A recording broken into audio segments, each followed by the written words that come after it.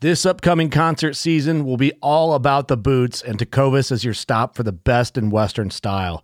Tecovas has seasonal and limited edition offerings this spring and summer, including men's and women's boots, apparel, hats, bags, and more.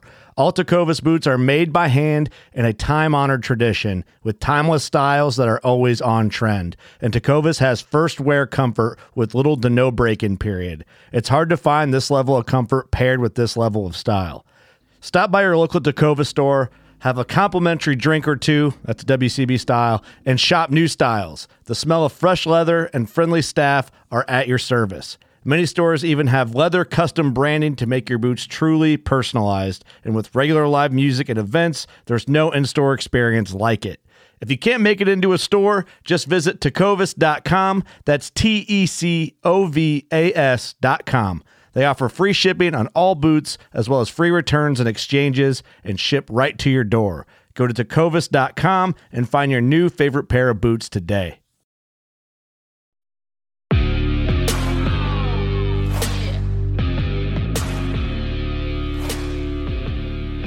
Welcome back, everybody, to another episode of the Bowhunter Chronicles podcast, brought to you by Huntworth. Huntworth, bringing you quality hunting clothing and packs at a price that you deserve. Huntworth is giving a ton of stuff away in our Patreon giveaway, guys, like almost $500 worth of clothing, all stuff that they've already gave to us, and I've been testing it out.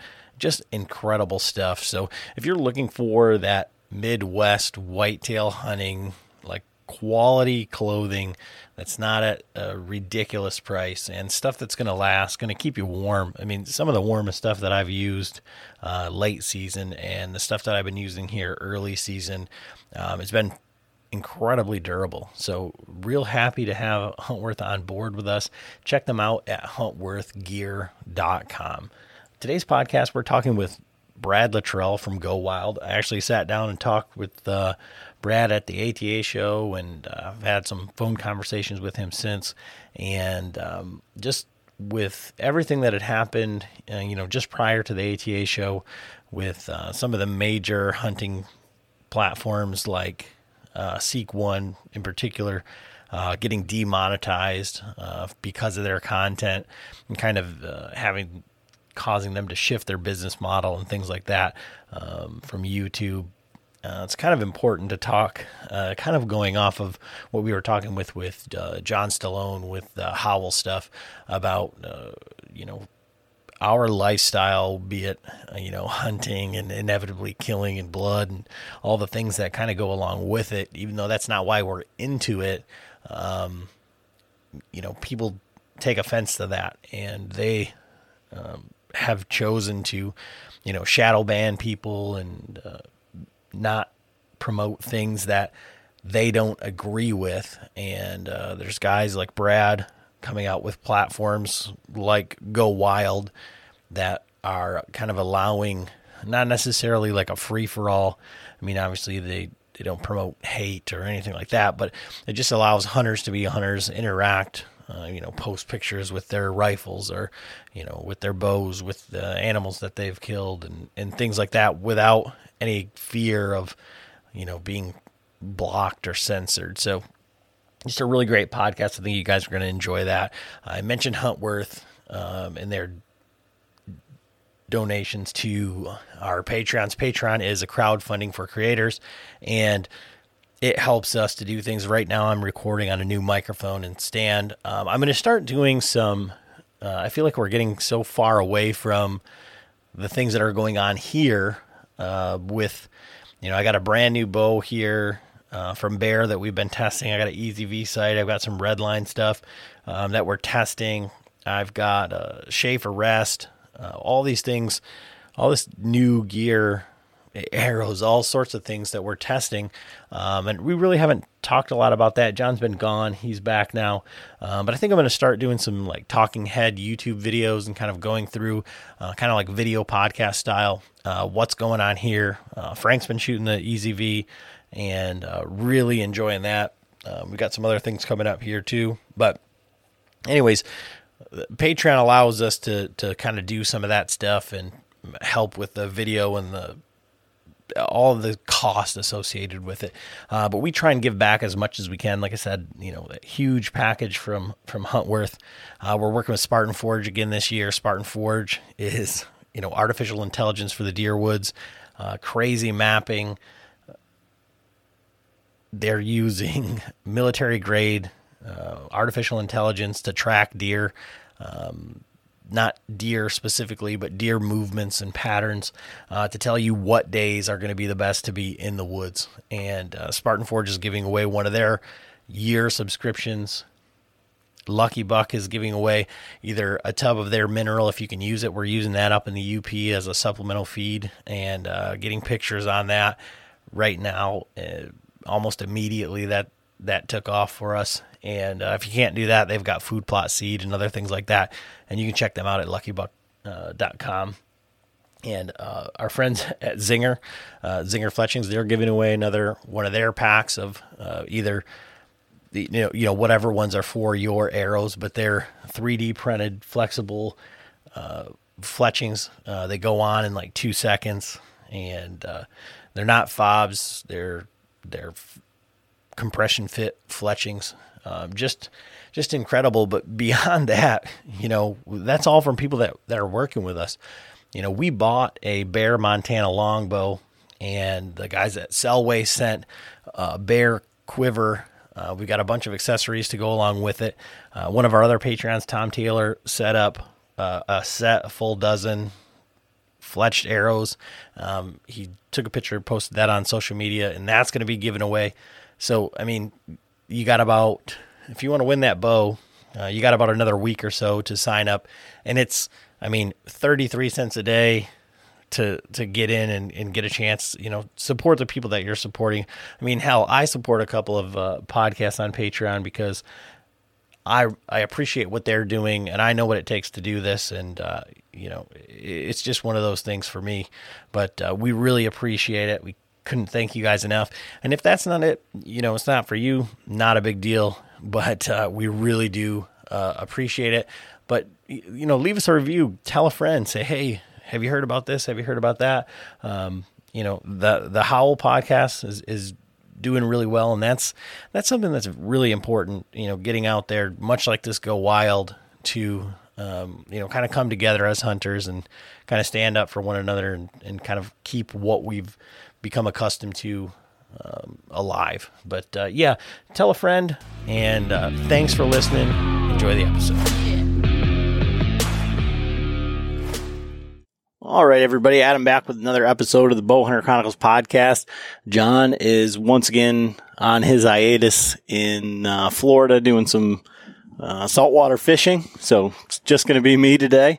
And we are going to be talking with Brad from Go Wild tonight. And we'll talk to Brad, and then we'll kind of get into what we're going to talk about today. So how are you doing tonight, Brad?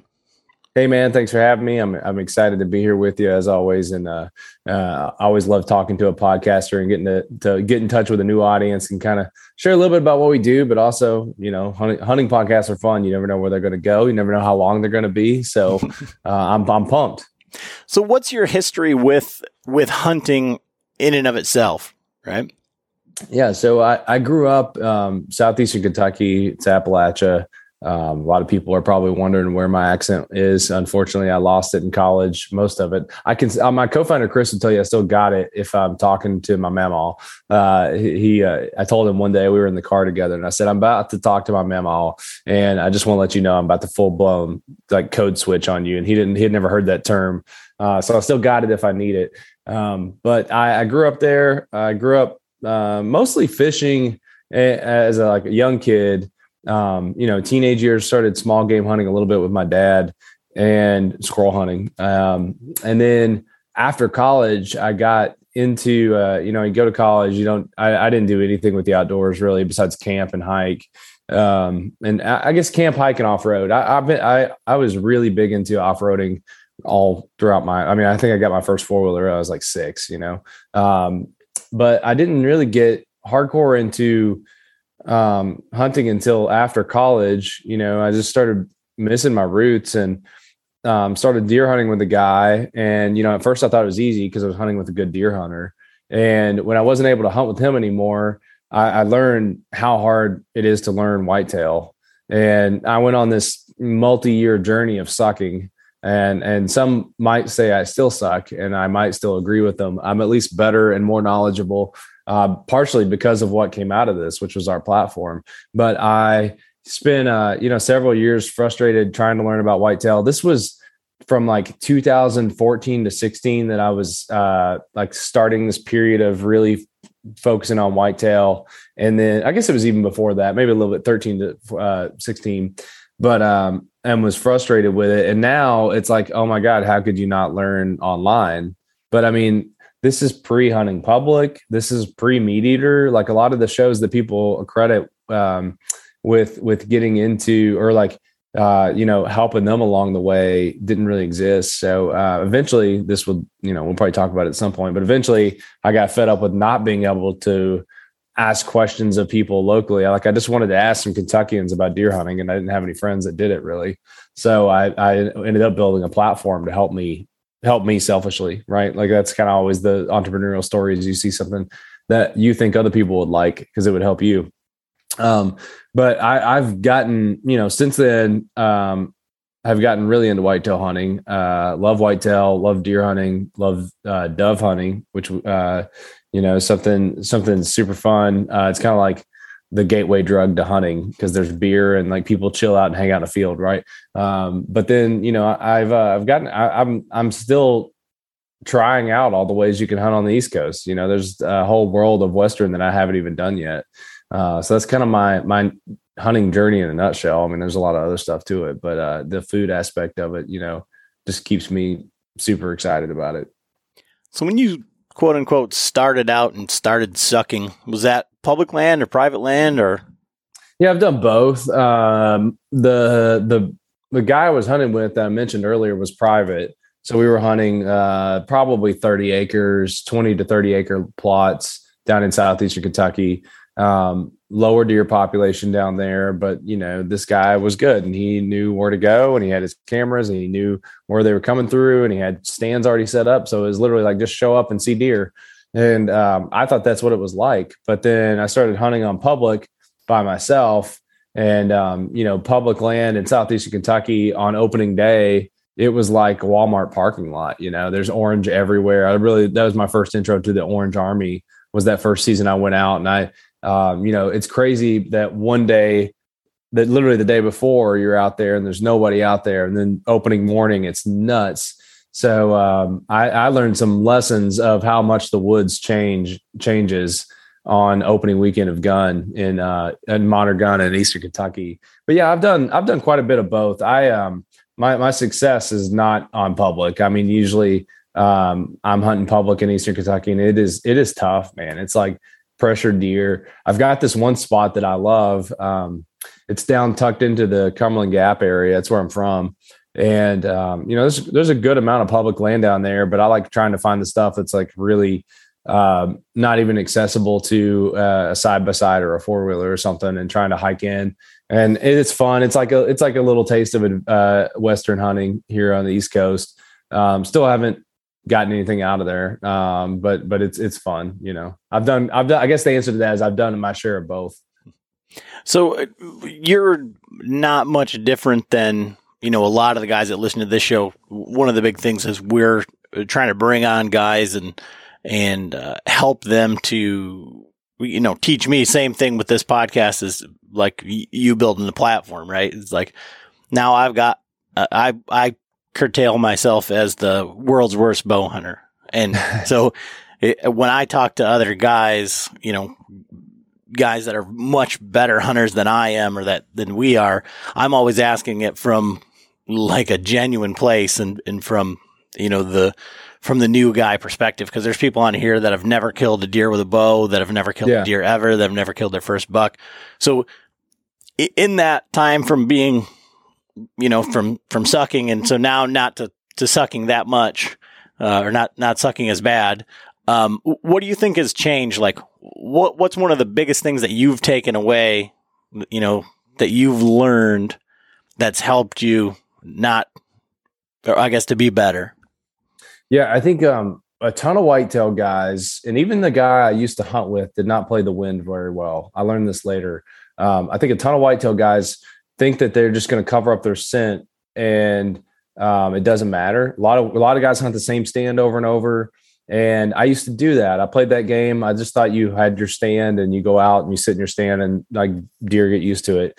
A couple years ago, I started moving a lot more around, and even on like a 70-acre property, I can maximize my deer that I'm seeing like fivefold if I'm paying attention to the wind and thinking about how bucks like to move through the wind, and really getting an understanding for again, I'm not good. I don't want to like try to make myself sound cool. This is what I've learned. But like trying to get an understanding of desires for that time of year. I think a lot of people hang trail cameras up and they see them coming through in August and they think they're going to be there in November, and they're not. That's not how it works. I learned that the hard way a couple different years. One year I had this freaky tall 11 point deer on camera all through, watched him go through velvet and everything. And he's at my stand without bait, like consistently. And I thought I was going to come in there and kill that deer. And, I hunted that stand, I don't know, probably 8 different days, never saw that deer, never saw more than a forky. And then I was talking to this was an early lesson for me. I was talking to a guy that was private property. It's a huge swath of private property down in Appalachia, though. It's probably 600 acres. And this guy that managed the land was like, oh yeah, the deer aren't down here anymore. They're up the mountain. And I was like, well, what do you mean? And he's like, well, I don't know. This guy didn't even hunt. He's just like, I don't know, but I stopped seeing them in November down here. They move up, like the rut was hitting and they were moving up in the cover, I guess, chasing those does. And I was like, well, holy smokes, I've been sitting down here for days not seeing deer. And I thought that it was just like a timing thing. I'm like, no, they're going to come back through here eventually. And so you just learn, to really try to figure out where they're going to be. Now the ruts also can be crazy. And, I've shot multiple deer that had never been on camera before, and they, who knows where they were coming from. But one of my biggest things, I'll just repeat that, of like, one of the biggest things I've learned is getting mobile and trying to anticipate where they're going to be given the wind. And even on a property as small as what I hunt, it makes a huge difference. I mean, I've got, 3 stands there. I've got a climber stand out there, and I keep telling myself I'm going to get into a system like tethered or some kind of saddle because that's the ultimate mobility. Because then, I mean, I really have free range over that whole property, and I think it would open up even more visibility, more deer. I mean, I know there's big deer out there because I've seen them. I had one encounter a few years ago where last night of archery before Modern Gun, I had a huge mature 8-point come in. I had the 10-point I had been targeting, and then I had one of the biggest deer I've ever seen in my life, who I couldn't tell. He was too far away to get a inch count. And I'm not, or a point count. And I'm not a guy who can be like, oh, it was 190 inches. I don't see enough 190 inch deer to know what that looks like. But it was the biggest deer I've ever seen. I thought it was a cow the first time I saw it, and he was dogging a doe, and they're all coming down into this spot. And then I didn't see another one of those deer the rest of the season. So, which I had seen that 10-point multiple times. He was my target. I had him on camera, but the rut just gets so crazy, So I try to just do a better job of anticipating based off wind. Like that's really the thing I've learned the most. There's obviously other things, but I worry about scent way less than I used to, because it's just, you're just not going to fool a deer. Like it really just comes down to that. If you smell lasagna, they can smell all 13 ingredients in it. There's just, their noses are unreal. You might, the way I always think about it is, I walk outside and I smell a skunk that's really strong. I'm stopping and I'm going to look around to see if there's a skunk on my doorstep. Right. If you walk out and it's really faint though, you might keep going. That's basically what you're trying to do with scent, is that like, you're not going to cover scent, but you might make it thin enough to where they won't freak out. And that's basically what I try to do. I don't get obsessive about it anymore like I used to. And I see more deer than I used to. Again, Could be fluke. I don't claim to be like, I didn't come on here to really give deer advice because I'm not the guy you should. Like, I accidentally shot a spiked deer this year and tagged out my buck tag. Like, I'm an idiot. Don't listen to me. But to answer your question, it's sent. Well, I mean, that's the real life of deer hunting. And I think, as we get further into this, it's been said everywhere. It doesn't matter whether it's talking about people showing off their money, their cars, their girlfriend, their gym. Like, it's people's highlight reels, right? And so for guys, when you're not necessarily, this isn't your first year hunting, but you're rather new to the game of whitetail hunting, for guys that have been doing it for 40 years or whatever, they think that you're just going to walk in and kill a 140 and everybody's killing 140s. And, I can't tell you how many people that you see on social media that we talk to and they're like, yeah, I'm not going to kill anything smaller than a 6-point, or I'm not going to kill. And it's like, why? Because someone else is going to say something about it or whatever, Yeah, dude. I mean, it's so funny this year. I'll real quick, I'll tell the quick version of what happened to me this year. I had seen what I thought was an 11-point in person. I had such a crazy fall. I didn't even run cameras last year. I just showed up, and on one of my first few hunts, I saw this huge 11-point. I'm like, that's my target. And I was archery hunting. I felt really good about, I knew I had enough days. I was like, I'm going to find that deer. And I did see him a couple times, including the last night. I always have like interactions with really good deer the last night before gun season opens up. But I'd seen this deer a couple times, and opening day of gun season on my walk out, I decided to get out a little bit, like maybe 5 minutes left of shooting light, in case I didn't want to bump anything that might be behind me, and I wanted to be able to see. I come out and I face this deer, and he is looking at me at about 80 yards. And I'm huffing and puffing because I just climbed out of a tree and walked up this hill with this big all-day bag. So it was heavy. It had all my stuff that I've been out there with. And I could only see him really neck up. And I was like, I don't know if I want to neck shoot this deer. I'm huffing a little bit from being winded. It's a new gun that I'm comfortable sitting and breathing, normal pace. But, I just was like, not in a position I felt comfortable. So I let him walk and he ran off. It was I had plenty of time to think about it. It was 45 seconds. I pulled up on him. I let him go. And I'm like, well, he wasn't too spooked. He kind of like trotted off. I was like, he's probably going to be in this area tomorrow. Came back the next day and I started seeing deer immediately. The weather was like 36 degrees and raining, which is my least favorite. It was just like spitting. I'd rather it snow, right? I was seeing deer, and I saw this spike that I had passed on 6 times in archery season. And I was seeing a ton of spikes and forkies, and I passed on a 6 and an 8-point. And there was this decent little 8-point out there. But, I'm like, I have plenty of time left to be patient. And I'm always kind of like, I don't want my hunt to be over. If I shoot something first day out in archery, because my wife I tried to stop telling my wife about deer I saw because she'll get mad. She's like, why are you doing this? It's like day 8, shoot something. And I'm like, well, gun season's coming. I'll see what happens. So second day, I'm passing on this spike. And then that 8-point comes out at 110 yards. And he's got his head turned towards me, like at a weird angle. And so I couldn't see how tall the tines are. And I was sure it was that 8-point. Well, from where he came out, I only had about 15 yards to make a decision, because then it gets through where a pass through would be going into the neighbor's property. And I knew there was a guy hunting down there. So it's like an unsafe situation. This deer gets right at that point, probably 13 yards of the 15, and looks up out of that weird head tilt he was doing. It's the freaking 11-point that I've been looking for the whole season. And I'm like, oh my God, I just passed on my deer because I'm an idiot. And on day 2 of gun in Shelby County, where it's like everybody is shooting everything, right? I heard 100 shots before 8 a.m. the day before. Like every deer in the county is getting wiped out. Why did I not shoot the 8-point? And so I sit there. This deer walks over the hill. I hear a gunshot and I'm pissed. And I'm sitting here all day. I sat for 4 hours scolding myself for being so stupid. And then finally, I'm like, I'm running out of meat. I'm shooting the first thing that shows up. If it's a first doe that shows up. This doe walks up 110 yards, going the opposite direction of the one that I passed on before. And she's moving. I'm verifying because I know that Spike is out there, and he had these tiny little, just big enough to count points. And I verified 3 times through my scope that it was a doe.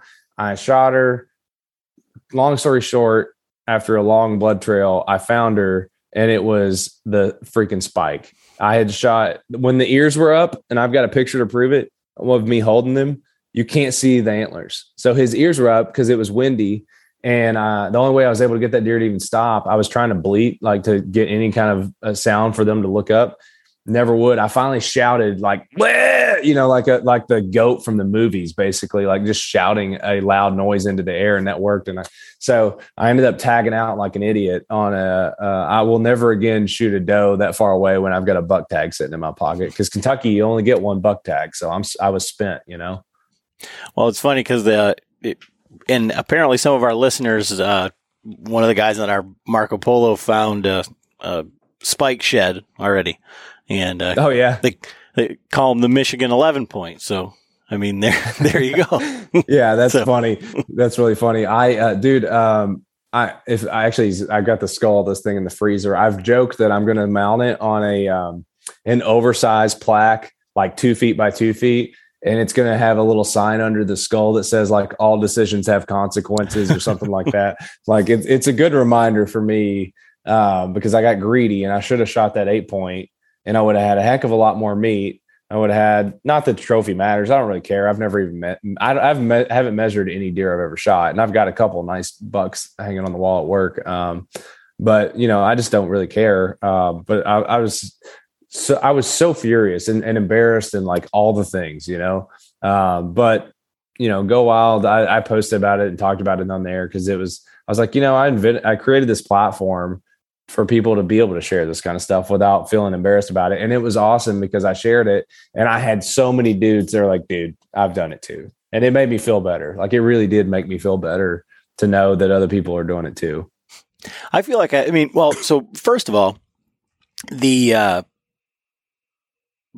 prior to you shooting that deer, you said, well, I'm running out of meat. So yeah. In reality, you know, you didn't ruin the meat. It's not like you could have shot the 8 point. It could have ran over onto the neighbors, and you could have found him 4 days later, and the meat was spoiled. True. I mean, there's so many things that, you know, when we think about it in our mind about how terrible things happen, you know, there's much worse things, you know, than actually harvesting a deer, right? But I mean, I've done one that was almost, I would say, worse. I had the tags for it, but I mean, I was sitting there one day, and these deer were coming up over this ridge, and there was 2 deer, both does. I had a doe permit. I shoot, come down off the recoil, deer still standing there. And there was still 2 deer standing there. Yeah. I'm like, what in the world? So I rack it on the shell, shoot. I watched it fall, you know. I walk over there. There's 2 deer laying there. Apparently there was a third one that had come up over the ridge that I didn't see. But, you know, you walk over there and you're like, oh my God, like, what did I do? So, I mean, it could always be worse. You know, it could have been in a situation where I didn't have multiple doe permits, where it's like now I don't have tags. Right. But, I know there are a lot of people that even joked with, there were some old timer guys that I ended up talking to about my story, and they're like, that's one of those drag it out in the woods and take the back straps only. I was like, look, man, I don't play that game. Like I screwed up, and I'm going to own it. I'm not going to break the law because I'm an idiot. Like, you know, it burned me. And I went back out one more time trying to find a doe, because this thing ended up being so small by the time I found it. You know, I thought it was a decent doe, but it would have been not a small doe. It would have been normal. It just was not it wasn't nowhere near like my 2020 deer, which I call my COVID deer, because I found out I actually had COVID when I shot that deer. You know, that deer was so big that I had to go out and buy a pulley system after that, because I was like, never again will I get a deer I can't get up. Normally I can pull them up in my garage. So I went from like the biggest deer I've ever shot body wise to one of the smallest deer I've ever shot body wise. Well, I mean, if you're a numbers guy, it's just all averages out, right? Yeah. Yeah. I'm a meat guy. So that 2020 deer was awesome. The neck roast on that thing was bigger than my thigh. It's insane. I mean, it's just like the fattest deer I've ever seen. He was huge. Not a huge rack, but he was like genetically, the body on that deer was very big for Kentucky. Yeah, I shot the one that's behind me here.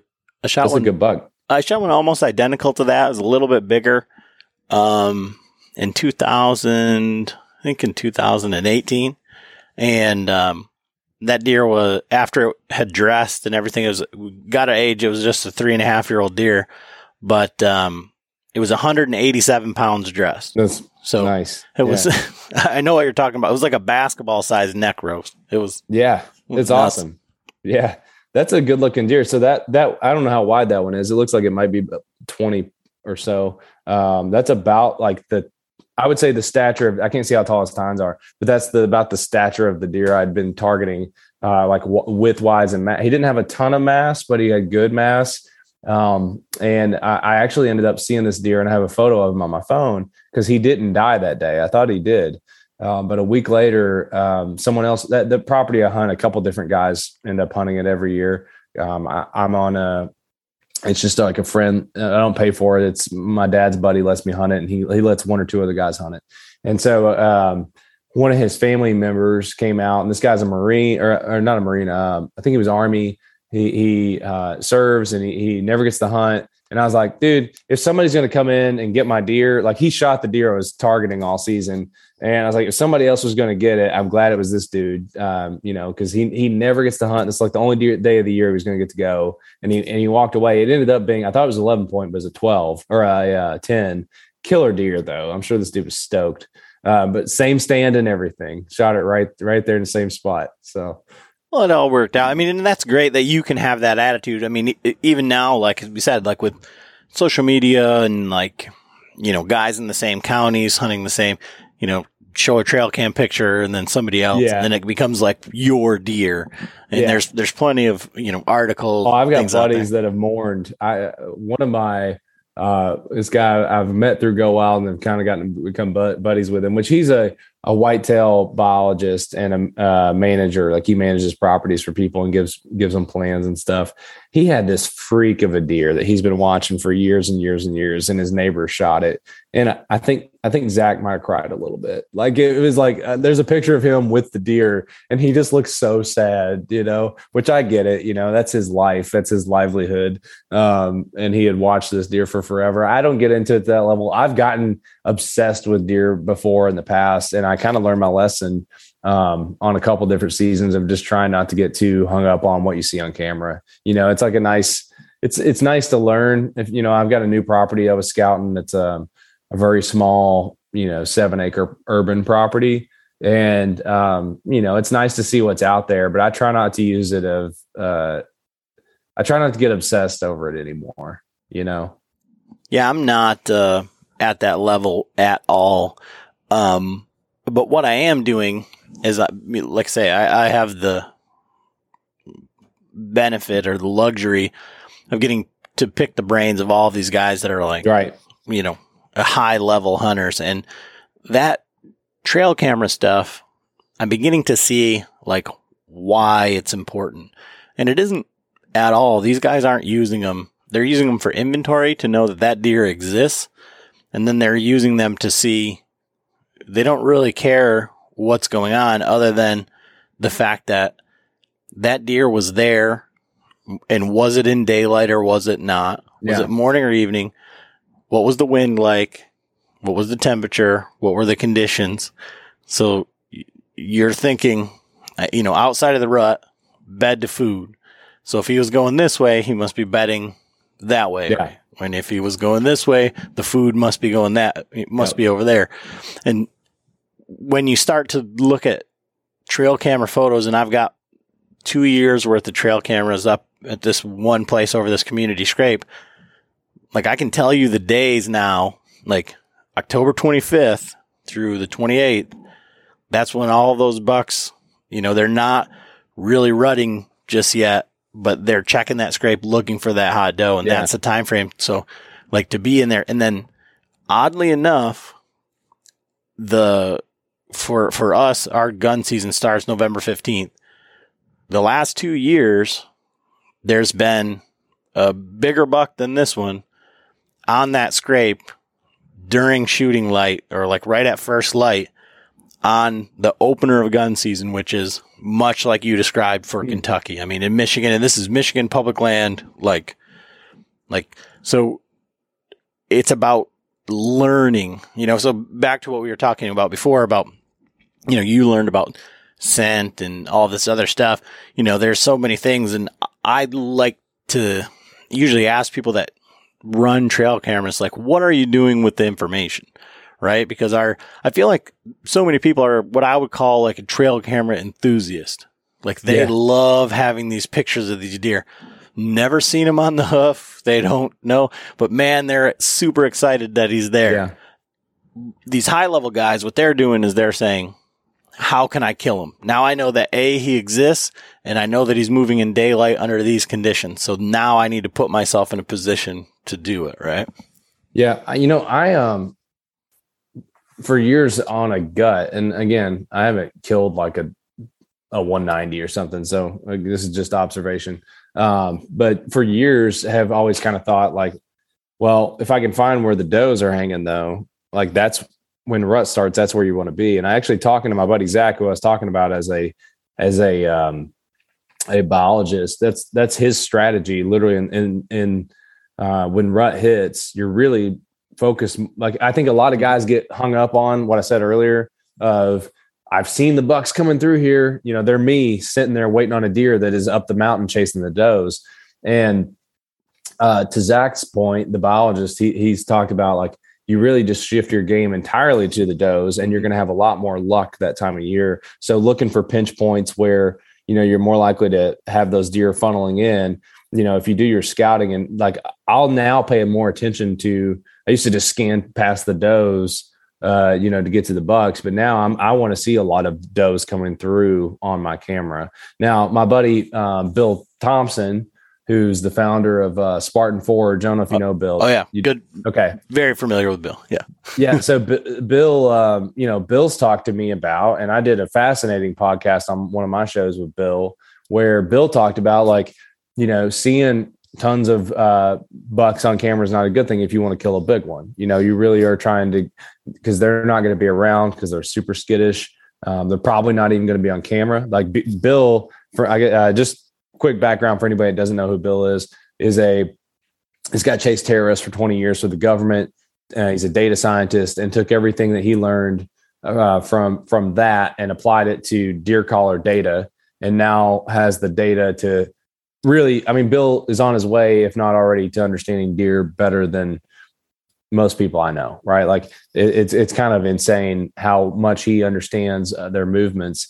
And, he's talked about how a truly mature buck will not even come near a trail camera. They're like Bigfoot. You're not going to get them on camera because they know something changed. And, he talks about how, if he really is hunting for a big buck, he wants to see almost no deer on camera. So it kind of just depends on your objectives. Like for me, I don't know. If I'd shot that 8-point that I passed on, I would have been super happy, right? Like that's more of my speed. I'm not out there trying to kill a 190, 200-inch deer. It's just not really like the stress of that. I don't put enough time to do that. I'm not that obsessive about it. It's not what makes me happy. I'm not knocking you if that's your thing. That's fine.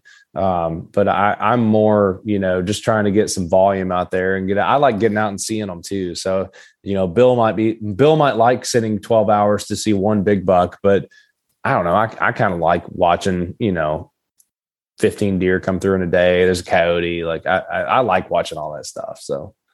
Well, I think that's the beauty of being hunters and being out there, and like something that you can't ever, I don't know, like quantify to the anti-hunter or to maybe to your wife or whatever, that they're like, how can you go out there and sit all that time and, not shoot a deer? Like, why was that fun? Like there was a hunt I did this year where I crawled like a quarter of a mile across these two fields to get set up right at last light for where these deer cross this ditch. And I was sweating and it was miserable. It was a terrible day.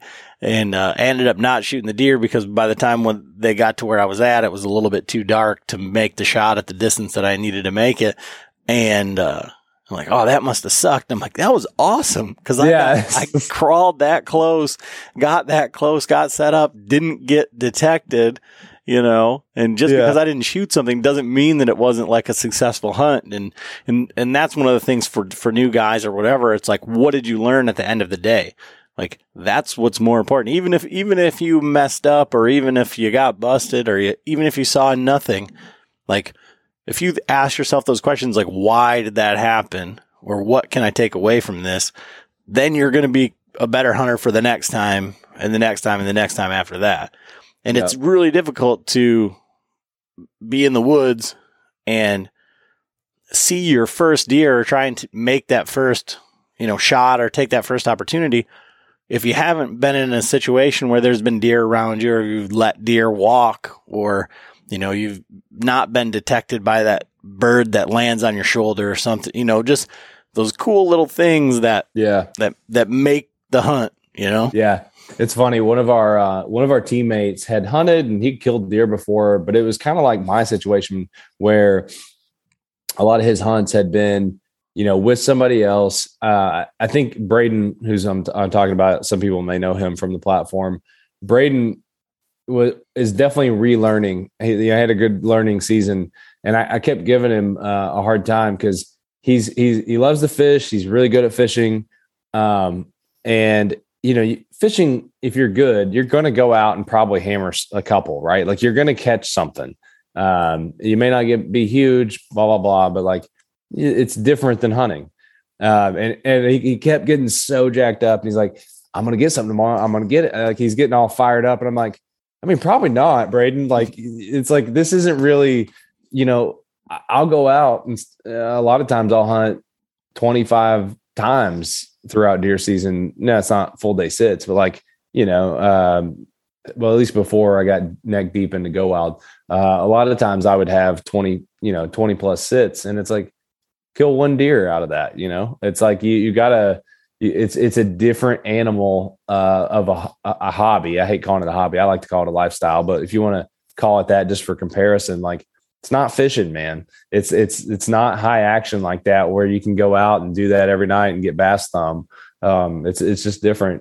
This year I got, I had multiple instances of seeing tons of deer at like one time I hunted from the ground because it was super windy. And I got them like coming up within 5 yards and they don't even know I'm sitting there. And it's fun to see what you can get away with, right? When you're kind of learning like how much can you push it and move before they spook or anything.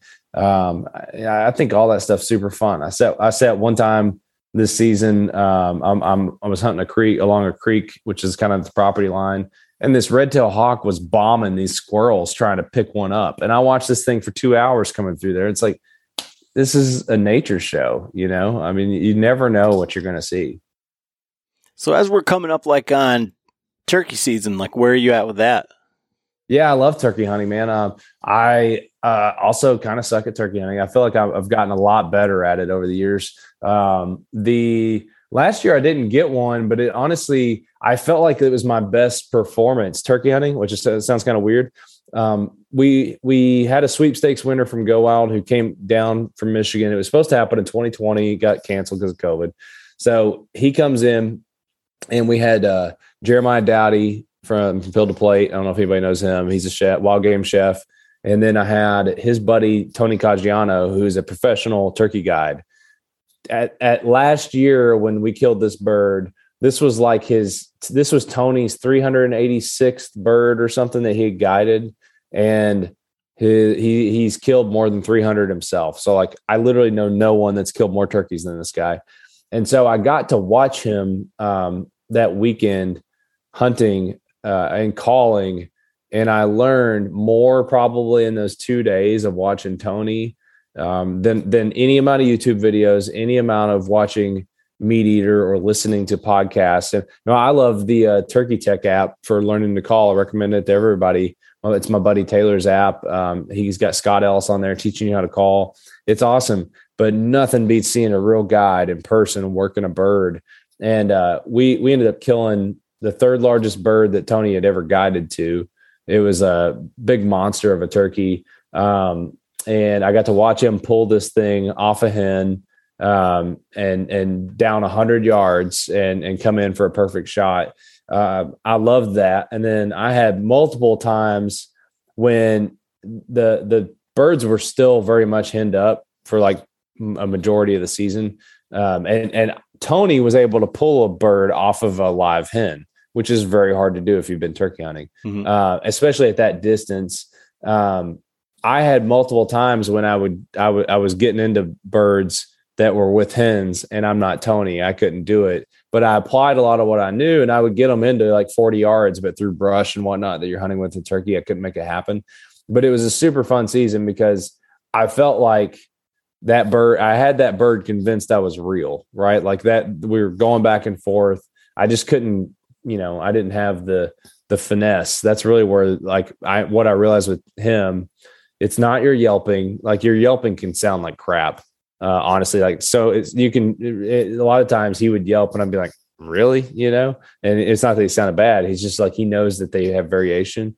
But I hunted a couple times with my co-founder last season. Again, we get them into one time with Tony, even Tony had a couple hunts that we did that he couldn't get them off the hens either. I mean, it was just one of those seasons. But I love it, man. Like even turkey hunting, I come home sometimes and I'm so excited because, you're 5 yards from coyotes that are running by. And, basically turkey season is my favorite when it's spring. And then if you ask me, like, even in midsummer, I'm like, oh yeah, deer hunting, because deer hunting's coming up. Like, I just love them so much for different reasons. So what were you able to you said it helped you just being able to watch him. What did you take away from what he was? I mean, because that's what everybody that's listening to this is going like, well, what did you learn? Yeah. It's like, well, I was sworn to secrecy. No, Tony really got into the finesse of the purrs. And he tried like calm purrs at first, and kind of like you're almost like we went through clucking and then some soft purring and trying to make it sound inviting. And we did that for 30 minutes probably. This thing, it was kind of funny. We were just to explain like how determined this bird was to not come to us.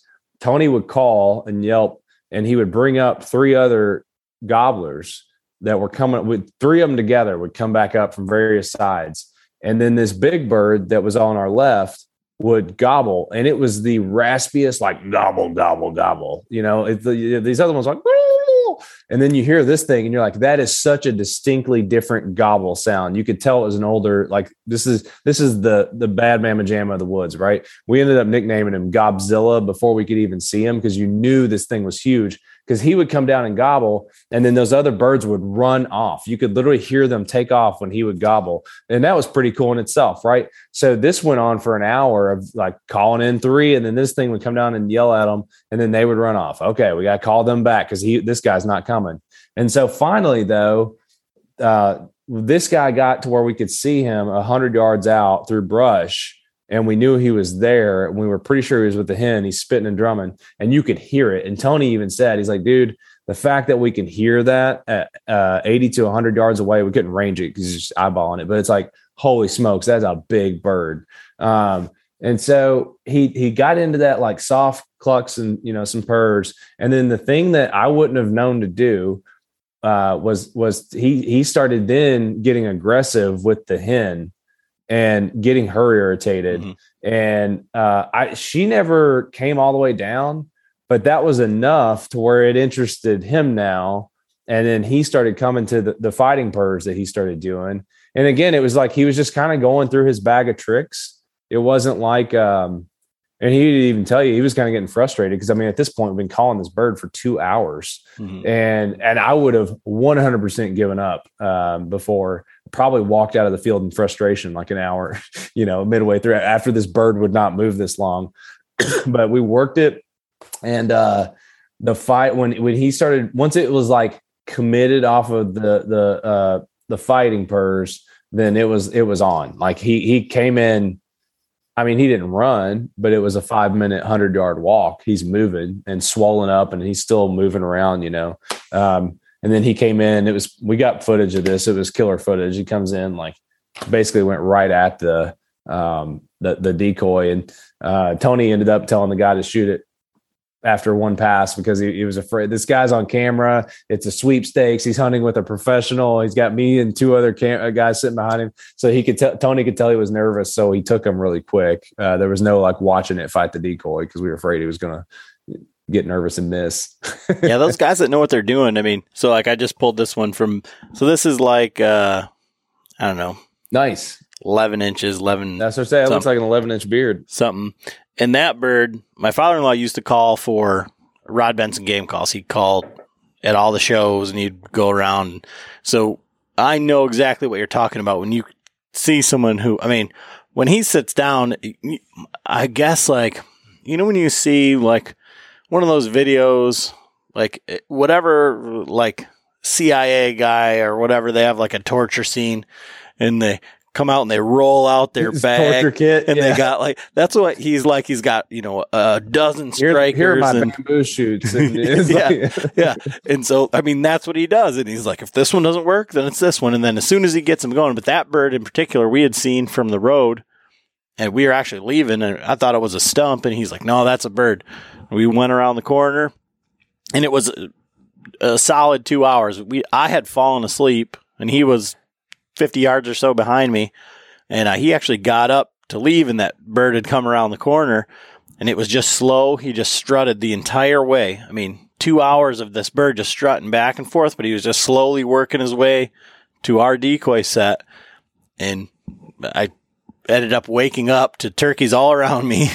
That's awesome though. And then I ended up killing him. But, yeah, that Tony did the same thing.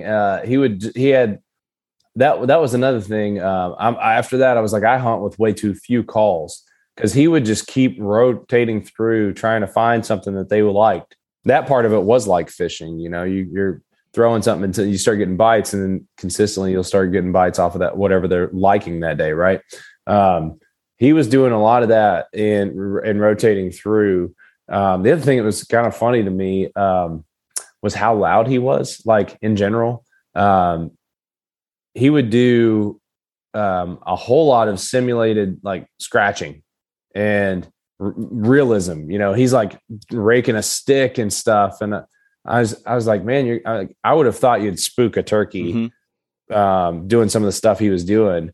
And the other thing, just comically, like talking at almost normal volume at times. And I'm like, these things can hear incredibly well, but this guy knew what he was doing. It was just funny. Like, I wouldn't recommend that part of it, but I bring this up to say he has hunted turkeys enough to know when he's not heard. Like, it was very interesting. I mean, we killed a massive bird, so it obviously worked.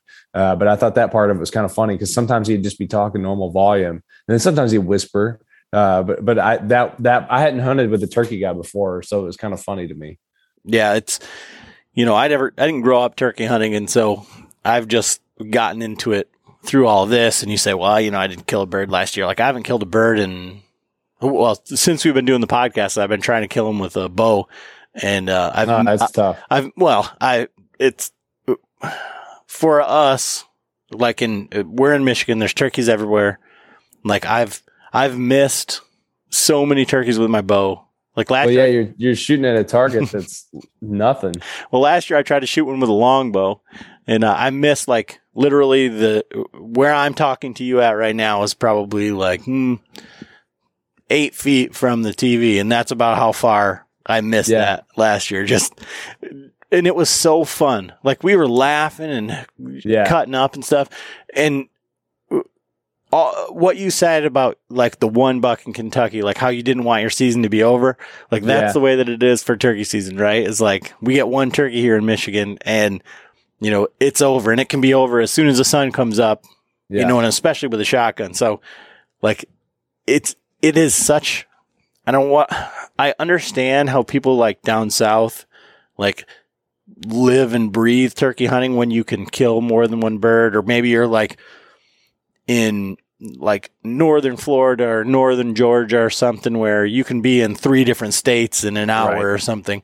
So the season is longer, it makes for a completely different feel than, like, for me, it's like, well, kill one turkey, and I'm not traveling to other states to hunt turkeys at this point. So yeah, it's over. Assuming we have our normal tags, Kentucky can do 2. So assuming they didn't change that. Yeah. So, that's where, everybody's kind of head is moving towards the turkey season. And for us, it's just the next thing, your wife's like, oh, well, you just hunt all the time now. Like, well, I have a hunting podcast. Like you're like, well, it's for work, honey. It's for, we got to have this for. Yeah, dude. The one thing that, if you ask me the same question of like how, cause I've gotten better at, my first few seasons of going after turkeys were just abysmal. Actually, my first season, I killed the biggest bird I've ever killed. He's got a beard similar to what you pulled up there. I think it was 10.5 inches. Total luck. Me and my dad had no idea what we were doing and just happened to like, we got permission at this property. We go up, we set a blind up. We're like, I don't know, this looks like a good turkey spot. And then, had a bunch of them come in and I shot this big gobbler. He was like 24.5 pounds. And I've yet to even get close to that again. But it's funny because, when I started hunting, it's like the guys that I was talking to hunted with turkey blinds, and that's just what you did. And I thought that's how you hunted turkeys. And then when I got into Go Wild, I started talking to these guys because, selfishly, I have hosted, I think I'm on my 3rd podcast now, meaning like shows. So like I had another show, one show we did, I don't know, probably 200 episodes on with bonus shows total. I've done Gearbox Talk, which we're approaching 100 episodes on. And so I've gotten to talk to some really smart people. It's like you said, it's kind of a nice little benefit of hosting a podcast. And when I started learning about the run and gun, that being mobile and turkey hunting is everything. I mean, it is everything. I learned that also reinforced with hunting with that pro. Those guys would very quickly decide they did not want to be in a spot and they'd move. And these are guys that again have killed 600 plus birds in his life. So, I think too often people are sitting all day yelping to themselves instead of trying to move. And yeah, you're going to get busted some, but you're going to also hear a lot of turkeys off in the distance that you might be able to pull, especially if you're not hunting Easterns. Mm-hmm. Yeah, for sure. And that's when I got into turkey hunting, like there was no blind, there was no anything. And the only since we've been trying to hunt them with bows have we implemented the blind. But yeah, you have to. I mean, you got to have some kind of block, even if it's not full blind. Mm-hmm. Yeah, but we even got into one. Like I say, I missed them all, so I missed them every single way. But we ran it. We were running and gunning them with no blind, and I got a shot on one, and I ended up hitting a tree. Hit a branch. I always tell people, it's like, I would love to turkey hunt with a bow, but it's hard enough for me with a shotgun. I don't really need that extra layer of complexity of trying to draw. So I didn't get a bird last year. I did get one in 2020. I called him my redemption bird because that bird, I hadn't killed one in a couple of years, and I ended up shooting a Jake because I like turkey legs. It's like I wasn't going to hold my pride, and like the first bird I've had within 50 yards in years, I'm not going to pass on him. I haven't scouted for turkey yet on my property, but it's always good to me. It's always got birds. So I plan on being out there for it this year with my shotgun because I'm just in it for the turkey legs, man. That's like, I got some great like Vietnamese soups and stuff that I like to make with those turkey legs. Yeah, I'll have to get that recipe. Dude. We'll link it down in the show notes. I'm going to kill one with a bow this year. I'm done messing around. I can tell. I can feel it. This is your year. Well, and we talk about it with rifle hunting, like with all of deer hunting and everything. But like, if you would have seen the misses and the things that have happened to me, like, there's no reason that I shouldn't have killed the turkey. Yeah. I mean, I've had all the opportunities in the world. It was just me. I've talked to a couple guys about this, and I'm always find it interesting. Are you going for vitals or are you going for head? Well, so this year it's going to be minute a bird. Like I'm putting it on its wing butt. I'm going to shoot him in the center of the fan if he's facing away from me. Yeah. I mean, I'm not shooting for the head. And last year I was shooting for the head with a big gobbler guillotine on, out of a longbow. So I got a 64-inch bow in this blind, and literally the turkey was 7 yards away, 5 yards away, maybe.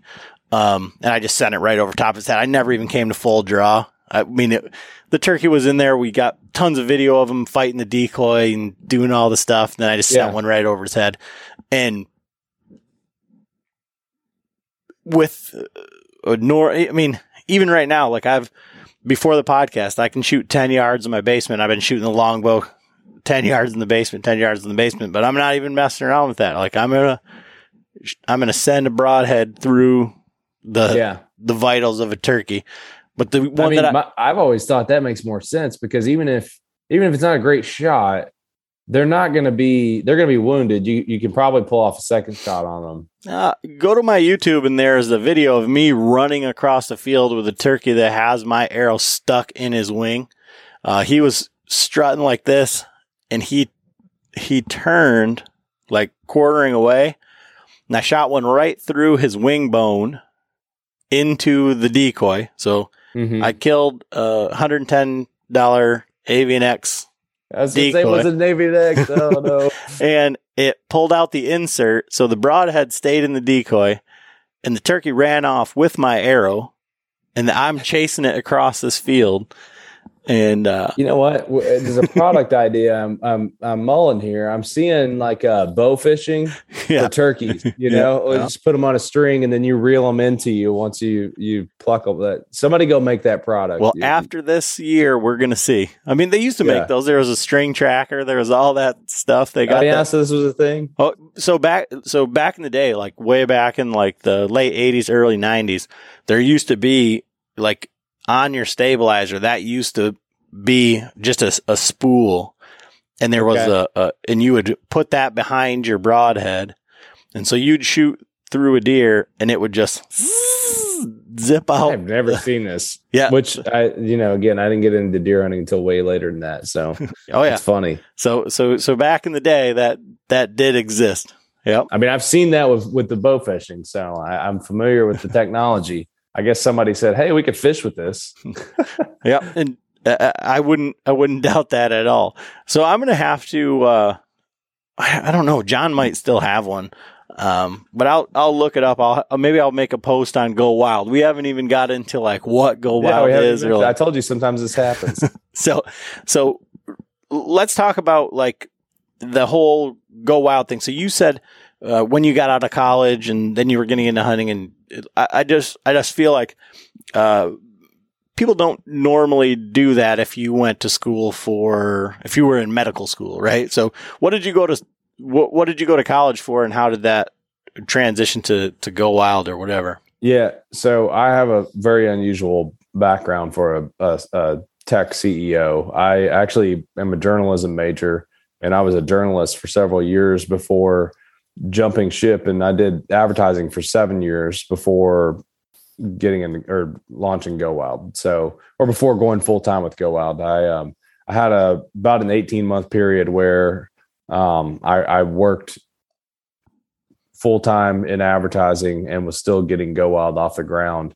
So I have a background in storytelling, really. I mean, that's the part that applies, is that, pretty much my whole career, whether I was a journalist or in advertising, I did a lot of branding work for companies, naming companies, coming up with backgrounds and interesting stories for branding. So all that's just storytelling at the end of the day.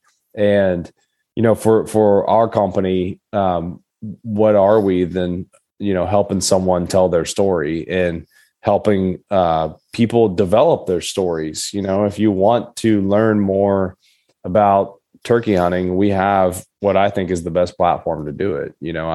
I use it all the time in that way. If I want to learn something, I'm asking questions of the community and pushing it that way. And, I think I think my team would tell you, and my co-founders would tell you, there's 4 co-founders total. I think they would tell you that everybody brought something to the table that you couldn't take away, right? It was very foundational to the company. And one of my skills was definitely just understanding the storytelling, and then from the hunter angler perspective, right? Of like that's my value add to the product. And so what is it? So for guys who are like, well, I've heard about Go Wild, or I've seen it. Yeah, it's like you guys keep talking places about it, but you don't tell us what it is. Right, exactly. Tell us the story. Come on. So Go Wild is a social media platform for outdoor enthusiasts. You can share your content there. It's going to be uncensored. You're not going to get flagged, throttled, and shadow banned and all that good stuff. And in fact, we actually give you points. So if you load in your deer from last season, you'll earn points, and you may not care about points until I tell you that points get you rewards. So you can also shop on our platform. So these rewards come in the form of sometimes free stuff. Like right now, if you download and post a couple times, you're probably going to get a free t-shirt. We do stickers. We have discounts to Garmin. Like there's $100 off a Garmin Zero that you can earn. You can unlock 25% off muck boots. There's Vortex rewards in there. Any brand that we sell, we usually have some kind of reward that you can unlock at some point. There's $5 gift cards, there's $25 gift cards, there's flat rate discounts. So the platform is really rewarding you for your time outside. And, there's all these different ways you can share. You can share your trophy, which pins your deer or your fish or whatever to your profile. So if I check out your profile, I can kind of see what you're into and see some of the trophies you have quickly. One of the coolest things, because we do have that shopping component and we have the social side. It's not just a social app where you can shop. You can actually post and tag gear. So as you're, looking for gear, one of the coolest things is that, like, if I look up a Garmin Instinct right now on our platform, there's like 170 posts about that product. And so you can actually go through and see how people are using that product in the field. And, it's something like an optic. If you're looking at red dots and you're wondering if that red dot's good for turkey hunting, you can look it up in our app and see, are people using this for turkey hunting? Oh, here's 12 people that use this. You can interact with those people. This isn't like an Amazon review where you're like, oh, I don't know. I can see that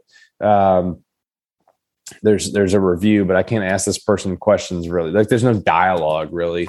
So you can actually, communicate with people about the gear. You can tag that gear when you're posting. That's how we're getting that information. So when you post a deer on Go Wild, you can actually tag the broadheads you're using or whatever it is. So we've got 500,000 plus products that you can tag. That's growing by the week on how many products we have. And then if we don't have it, you can upload your own stuff. So if you shoot a custom bow, you can upload that and share that as part of your story. So I kind of threw a lot at people, but basically what it boils down to is the social, the shopping, and the rewards. Okay.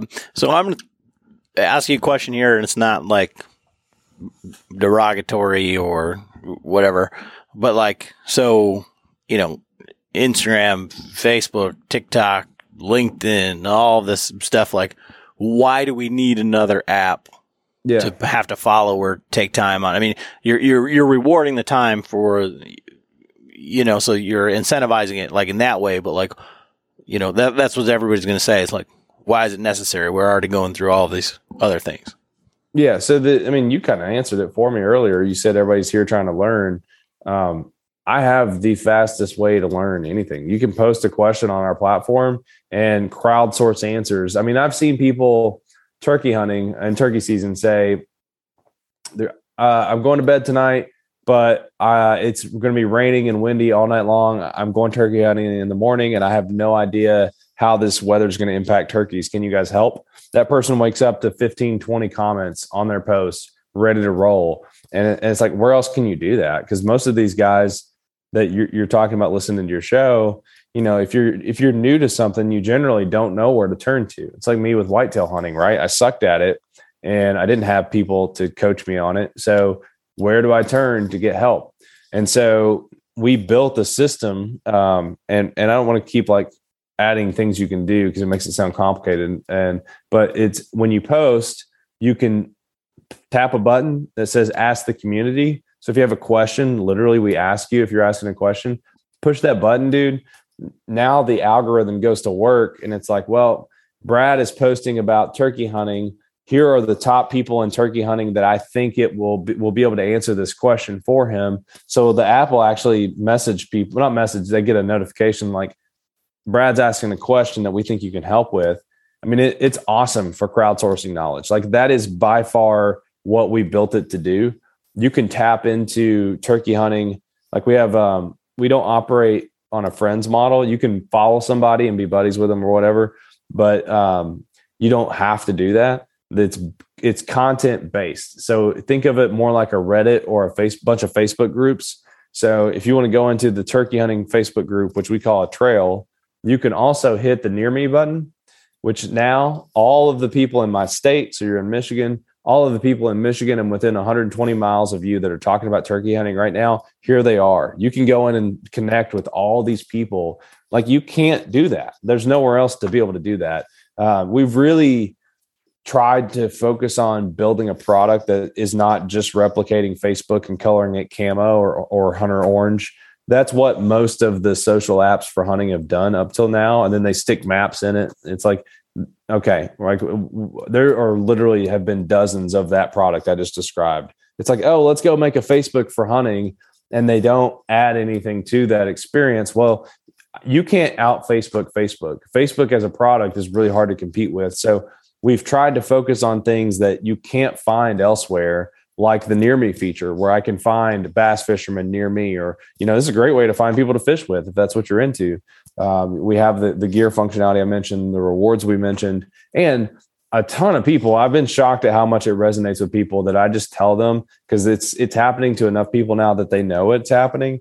But the fact that we don't throttle your post or censor you for posting guns, you can't even post a picture of a gun on TikTok or a video of a gun on TikTok. It's against their terms, and they use artificial intelligence to scan those videos, and they'll remove your videos. And then if you do it again, enough times, they'll delete your account.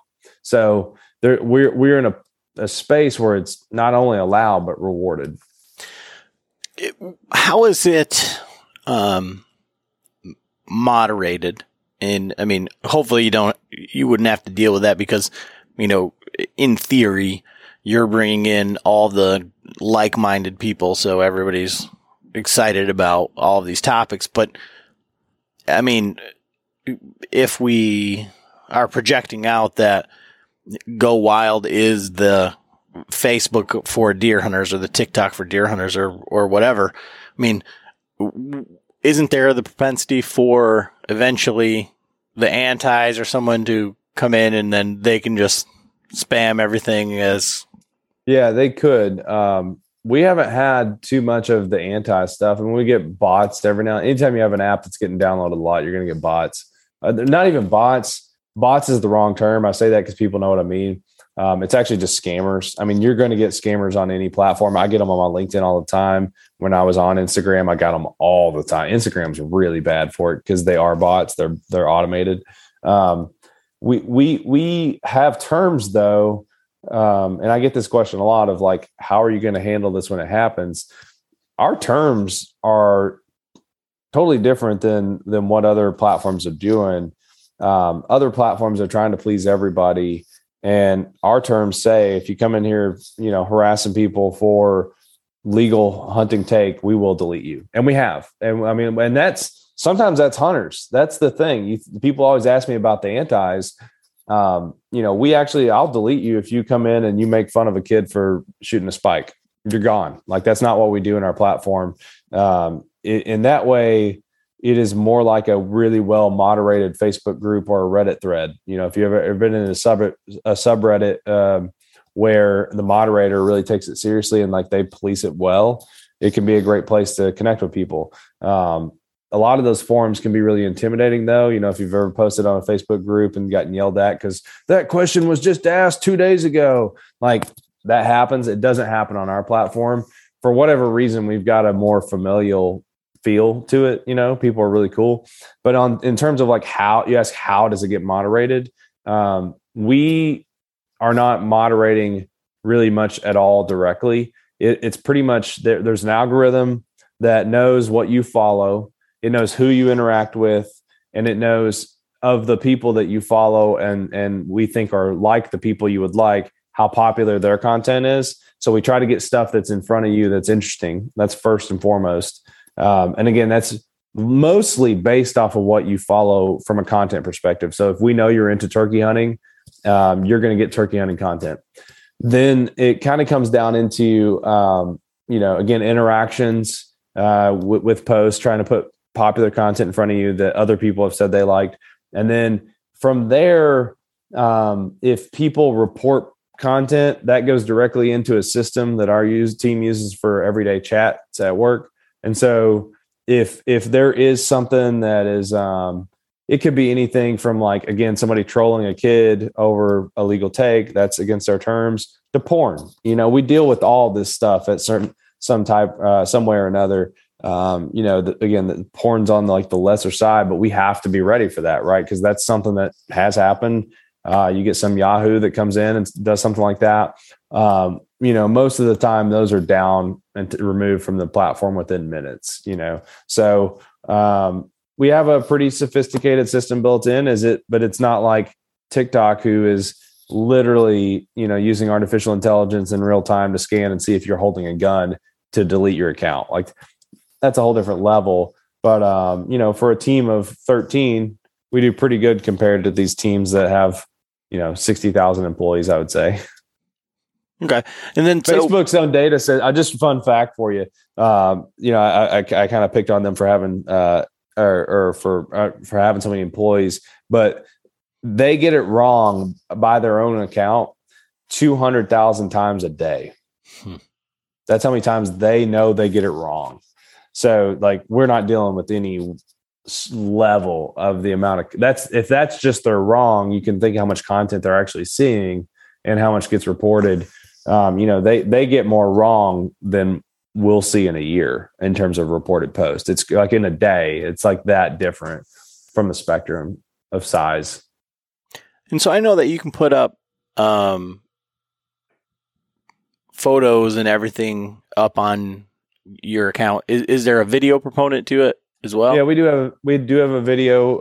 You can upload. I think it caps at 2 minutes right now. We're working on that. Even I think TikTok is trying to add longer videos. That's pretty common to start small, because video server space is a killer for startups. It's so expensive, man. Video in general is really hard to do well. It's something we haven't really focused on a ton. You can upload a 2-minute video though. And, that's one thing we've been focusing on lately, is trying to get that upload faster and more competitive. But I think you can actually even upload video reviews now. We've been adding in more and more video functionality as we grow. Okay. So where do you see it going? What is the end game? What's the goal? Yeah. So the thing that I really want us to be, I don't really have a goal of I need 10 million people active on the platform. For more than anything, the goal for me, just to give you my CEO answer, is to be profitable so that this thing's sustainable. We are a startup. I've raised money to be able to do this. So I've gone the venture capital route. It's not something most of your audience even gives a rip about, but I bring it up to say that, if you're going to support a company when you shop, we're one that's trying to do it differently. I mentioned some of the content side of what we're doing differently, but we're also donating 1% of our profits to a camp that teaches kids to hunt, fish, and shoot. It's a 2A, it's a 2A camp. It's something you could be proud that your part of your purchase is going to. We are trying to do things differently, although it's a really hard time to do this. Our members get free shipping on everything. Even if you buy a dog kennel from Go Wild, you get free shipping on it. And we eat that out of our margin. So we're trying to be a place that I'm trying to grow this into a company. We lose money on some of those sales, but I'm trying to be a company that is earning your overall business, and that you look to us first to see if we have it. That's something we have to earn the right to, we are small. Sometimes we screw up stuff. It's not common, but we want to be a company that If I screw up, I bend over backwards so hard for you that you remember it and like you're going to shop again, even though I screwed up your last order. So growing the business to be healthy is as CEO, that's my job, is like to think about that. From a product perspective, there's a couple things we'd like to do. I really want to have Facebook groups for our platform. It's been asked a million times. It's probably one of our biggest weaknesses that we don't have it right now.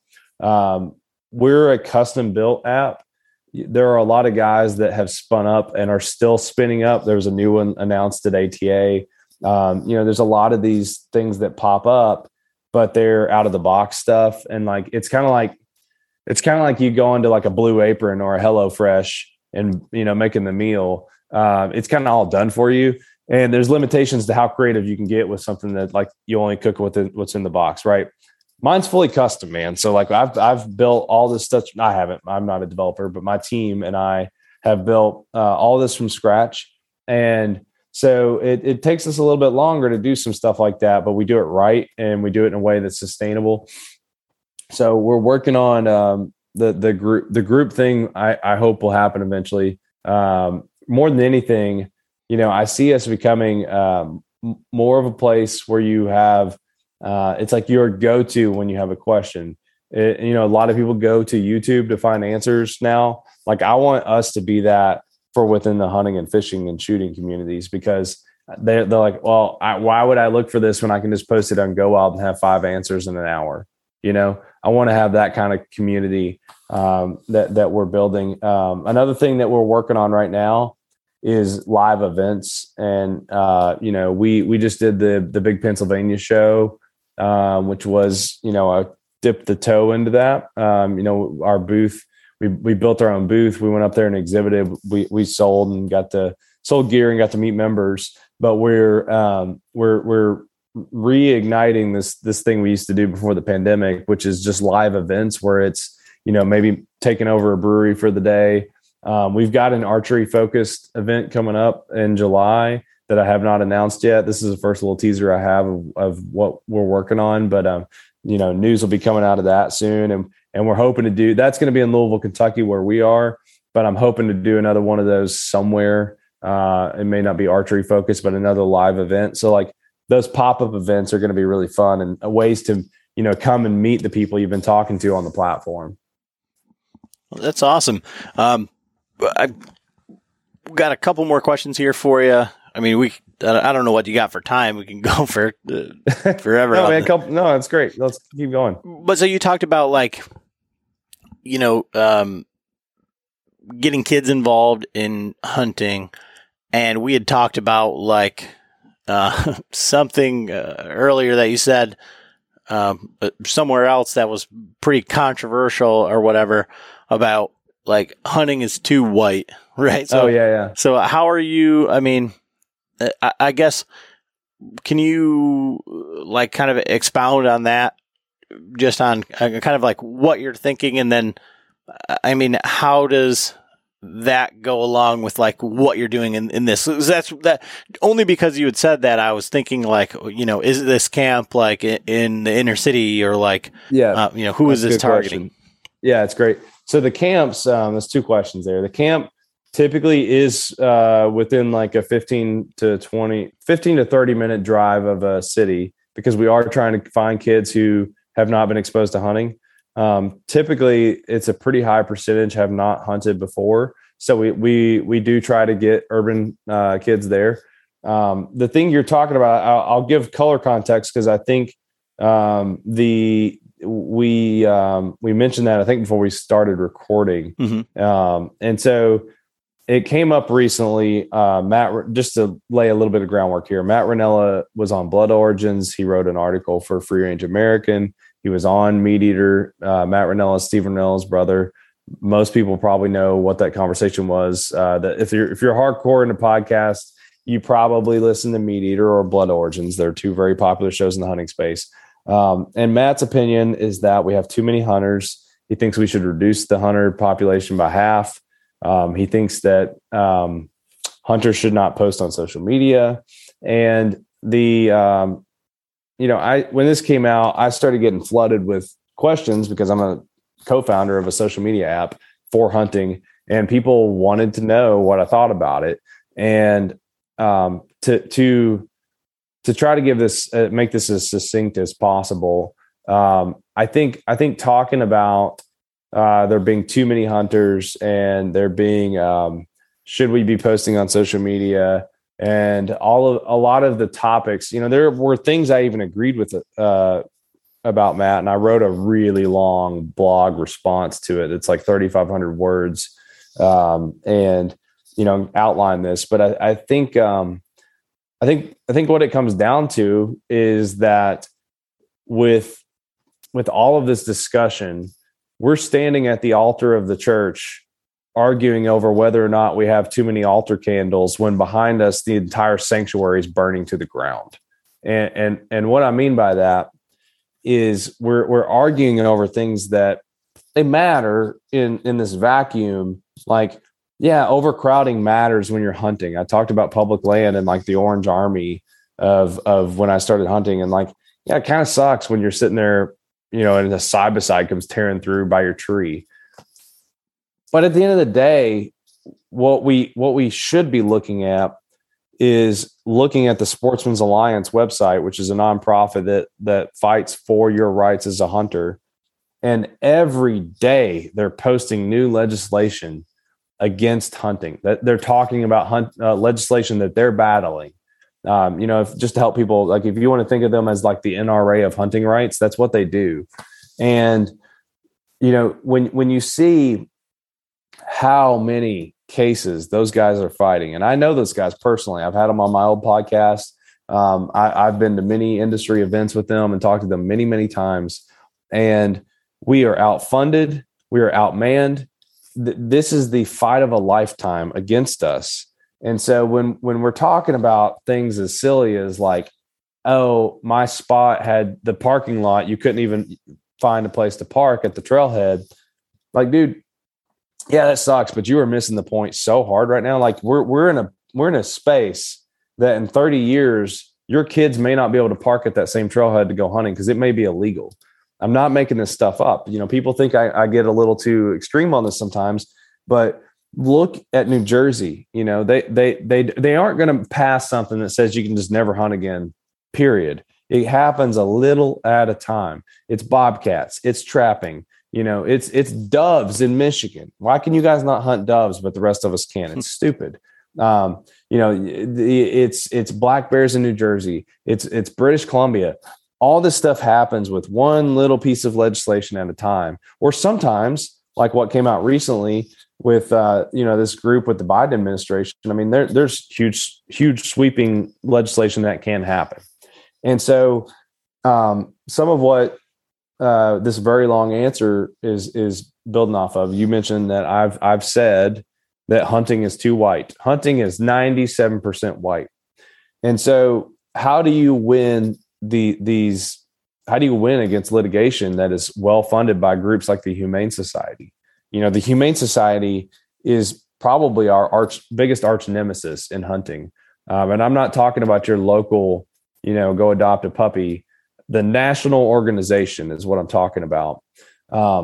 They are funding the fight against us left and right. And if we're 97% white, we need diversity.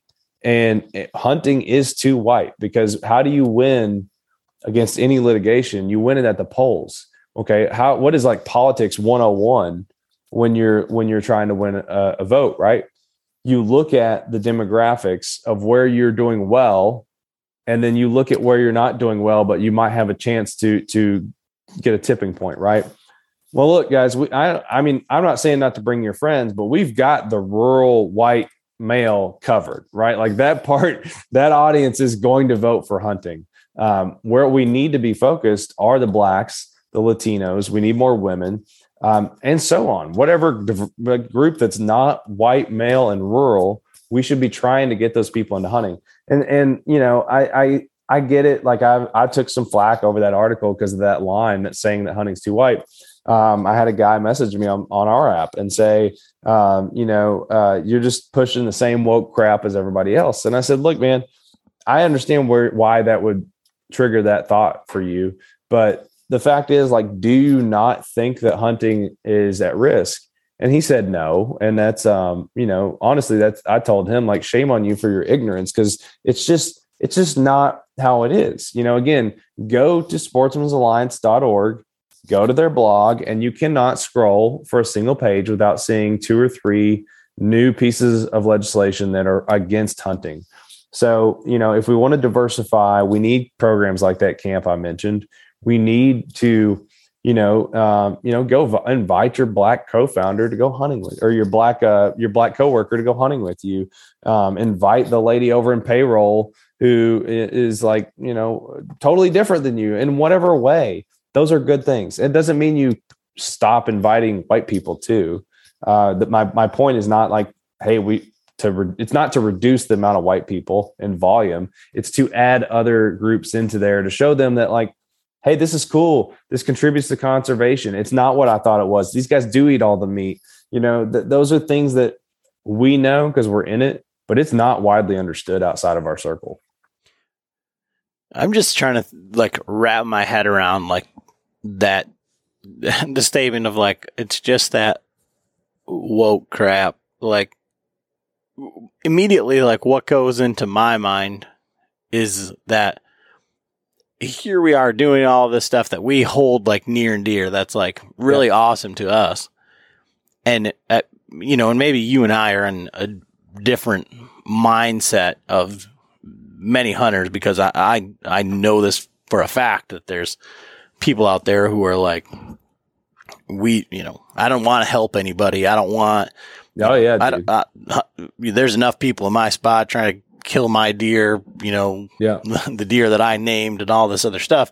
But at the same time, it's like, we enjoy this so much and it's such a big part of our lives. Like, why wouldn't you want to like share that with like whoever wants to come? Right. And like for myself, that's the way that it's always been is,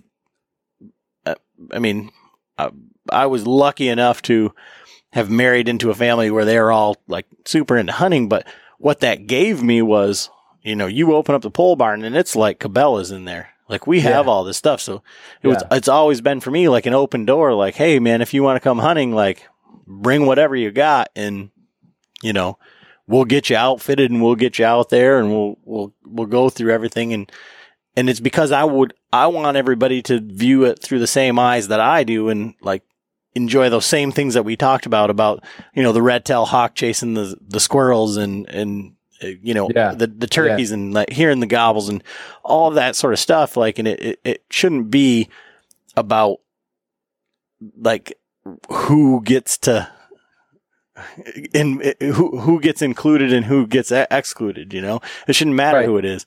Well, and that's what's interesting. So the final, the complex part of what I'm doing is I'm building the community that doesn't necessarily expose a lot of our story to those people that don't hunt, right? Like if you're in our platform, you probably hunt or you want to.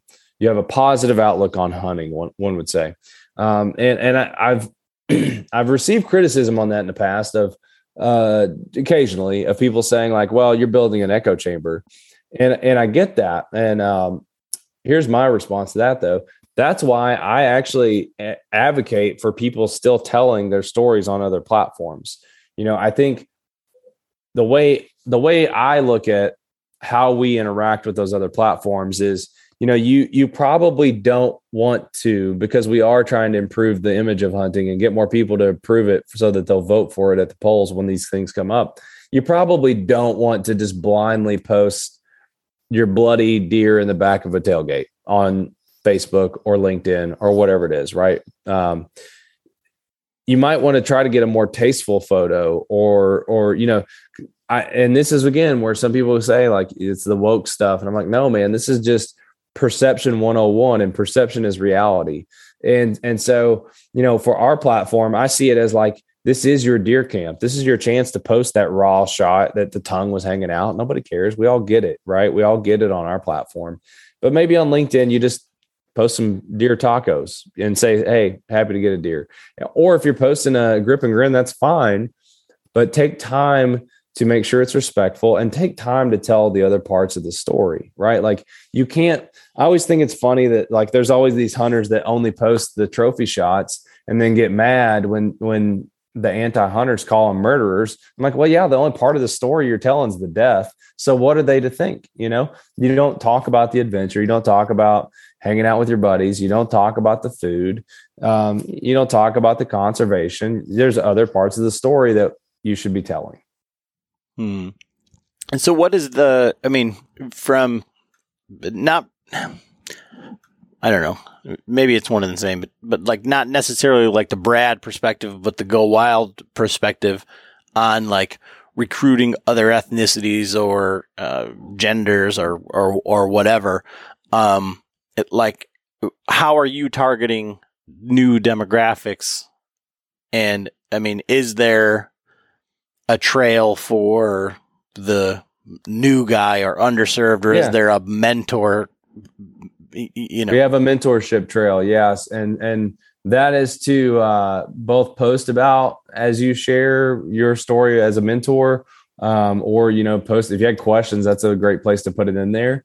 You ask like, what are we doing? A lot of our strategy this year is to, you know, I think there's a big gap of content in that, podcasters are covering this, but not on the written side. Like on the written side, if you read an article in Peterson's, it has like a 30 to 40% base level knowledge that you need to understand sometimes to get what they're talking about on something. Cause they operate for it's like a different speed hunter, right? Like these are guys that are hardcore, that they really enjoy reading these hunting stories, but these hunting stories are usually written just at a certain skill level. We, in almost all of our content, you'll see us putting out this year, are trying to operate on that 30% and down. Not all of it, a majority of our content, I'll say. Every now and then we're going to do like some advanced stuff, but trying to make it just more accessible for anybody that's looking. That's really where we stand the best chance of connecting with our brand. It is being there in a place that's inviting, which we have with our community. With we actually, just to nerd out for a second, like my team actually scours the Google search records of what people are looking for, and that's how we plan our podcasts.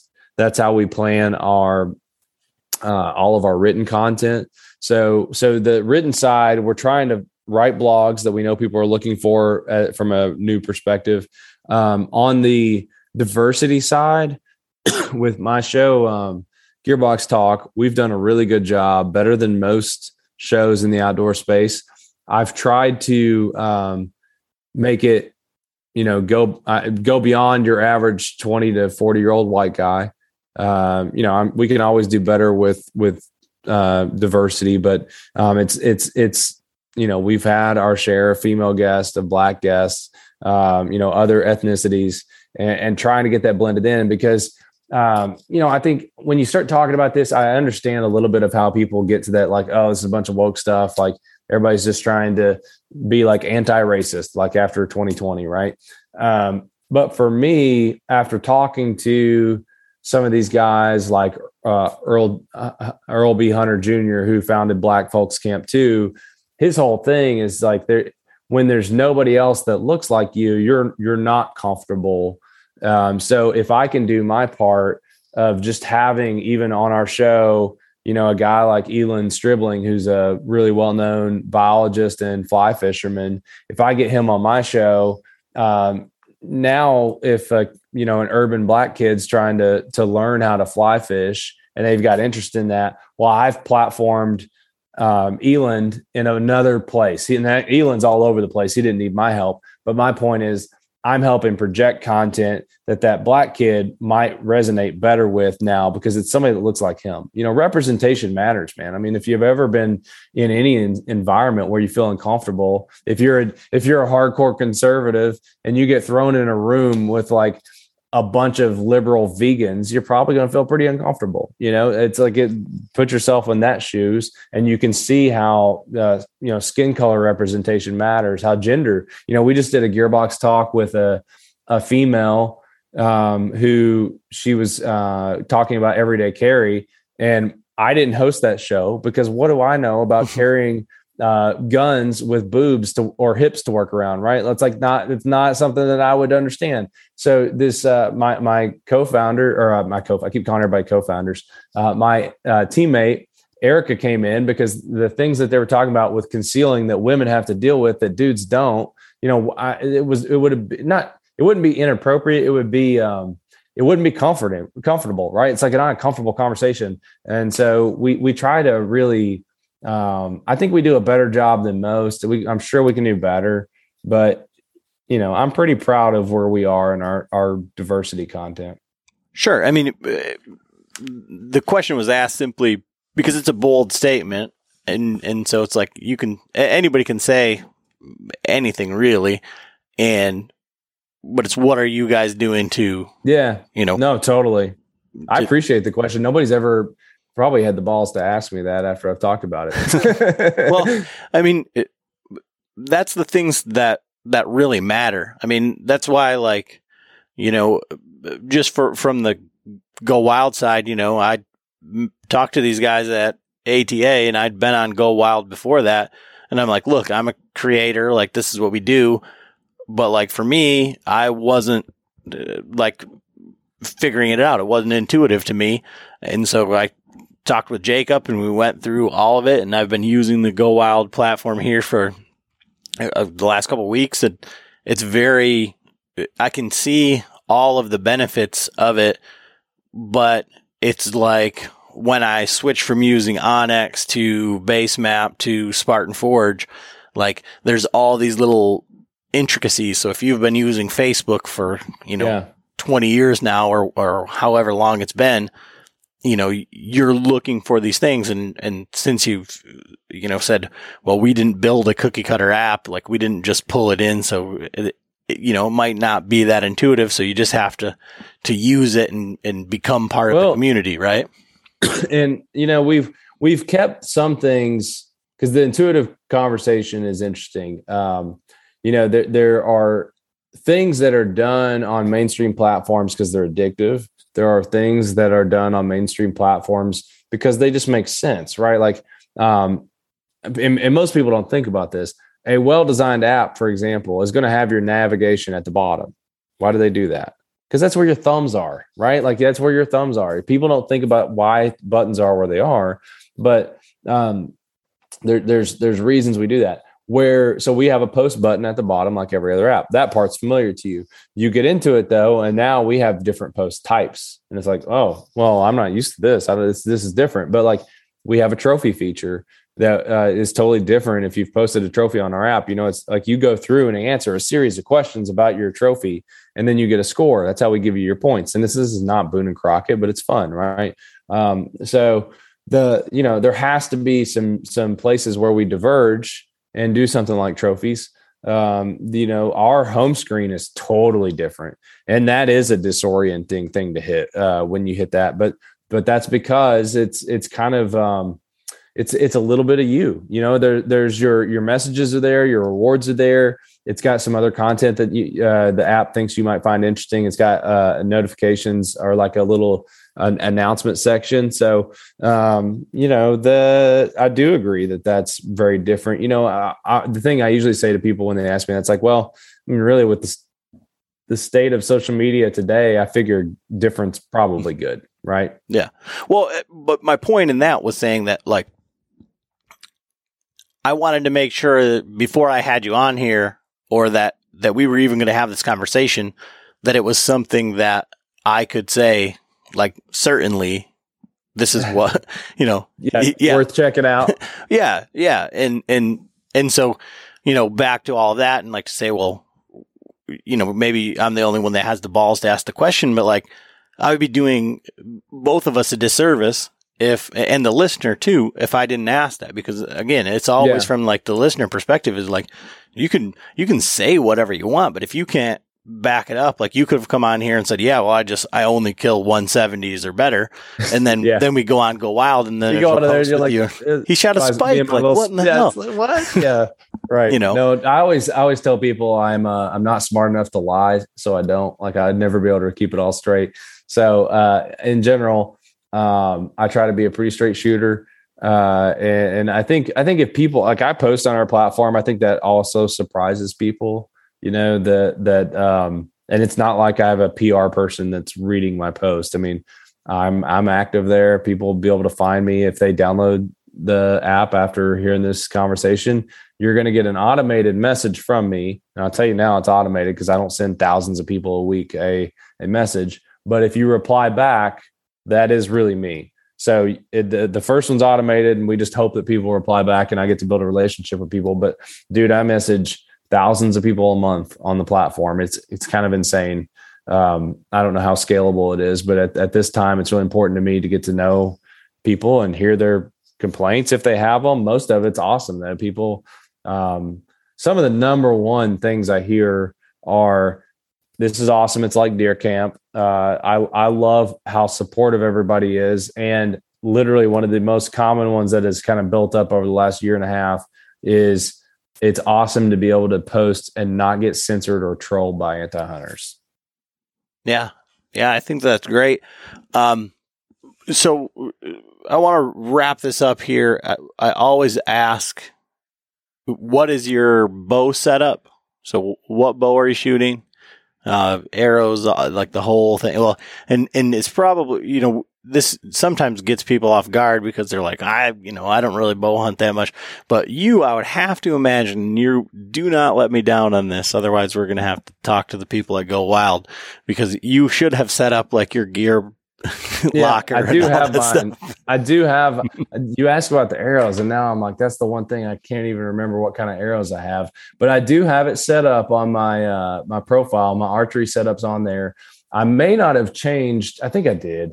Okay. My setup is, I shoot a, Obsession, Hemorrhage HD.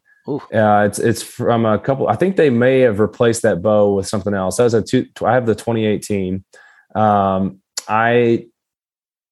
This is my first season hunting with the Garmin Zero bow sight, and I did not shoot at an animal with it this year. I like it. I like target shooting with it. I'm comfortable with it. I wouldn't shoot anything past 40 yards, or really 30 yards, because that's my skill level. I've got it out to 60, and I love that sight. It's basically it takes your rangefinder and your single pin sight, and it combines them, and it adjusts the pin to where it ranges to. So for me, what it's limited is your ranging and adjusting, and you're just more likely to get busted. And I really like that I can range without even moving with that. So I can, if I'm sitting there holding my bow upright, I can look through it and push the button, and I can see the range.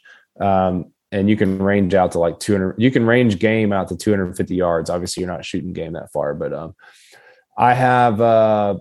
Funny enough, I have that really expensive bow sight on there, and I have like just a cheap old Whisker Biscuit on my bow because it's reliable. And I did all the research, and I cannot tell that the drop aways really do anything for a guy like me.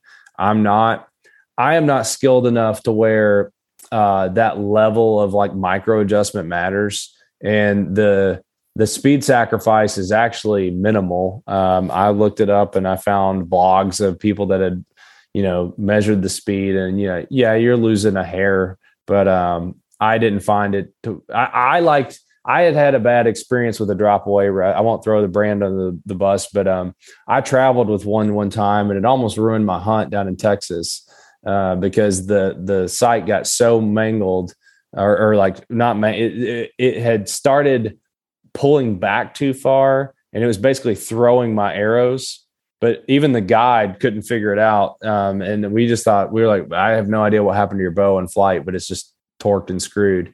So I'm not a good enough like bow techie to recognize that stuff. So I got the Biscuit on there because I don't have to worry about it. Right. It's like super easy to adjust if something happens.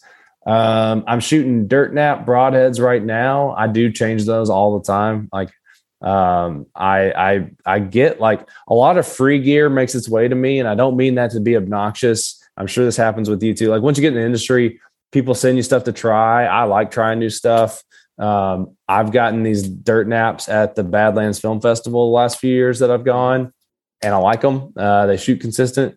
Dude, I started using Quick Fletch, those like boil on, because I suck at replacing my arrows once they get busted. So I just use those.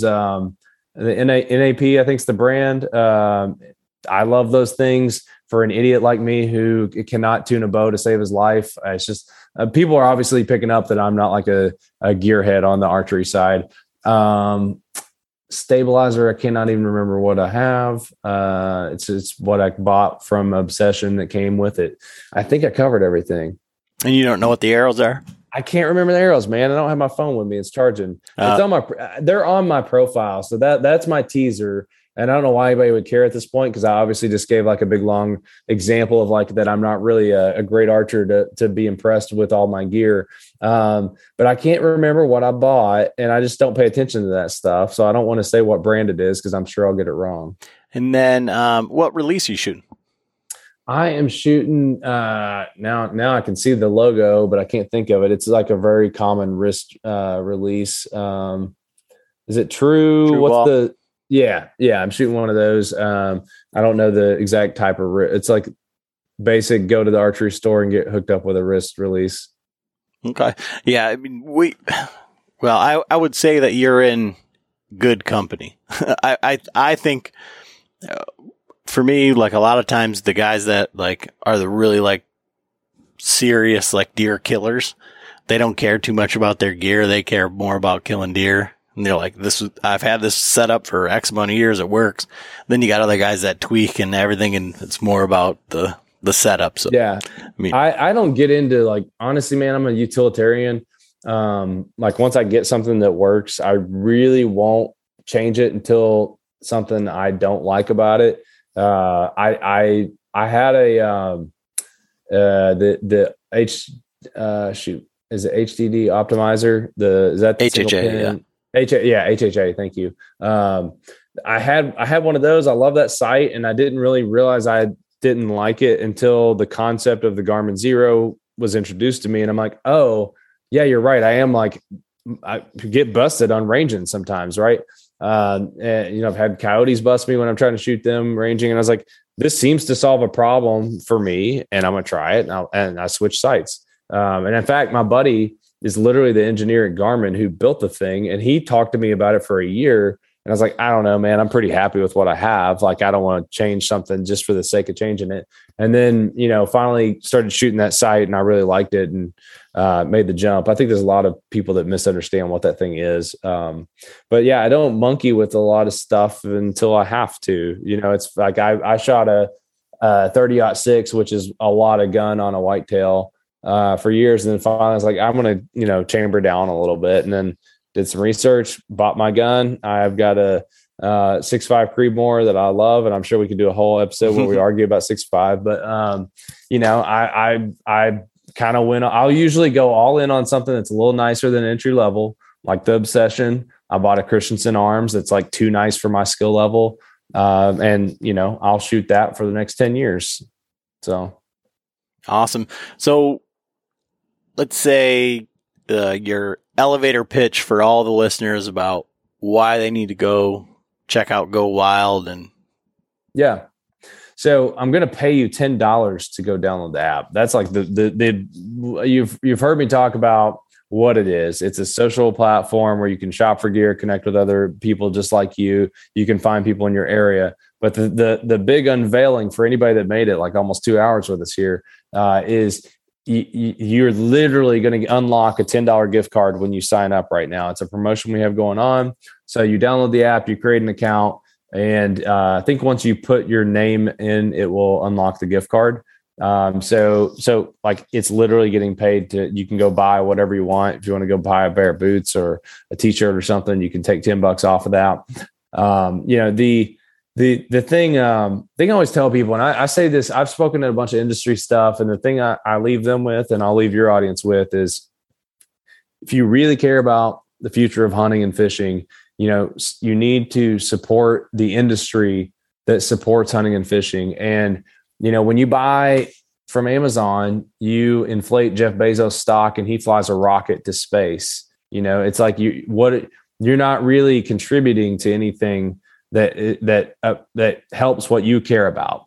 And when you're working with us, I think people have figured out I love hunting. I may not be very good at it, but like you're being a part of a company and helping a company that loves hunting and fishing as much as you do. My entire team loves hunting and fishing. I've got guys that have started at our company that were hardcore, AR-15, tricking out all their guns and never had hunted. And then they get into our working for us and then they go hunting for the first time.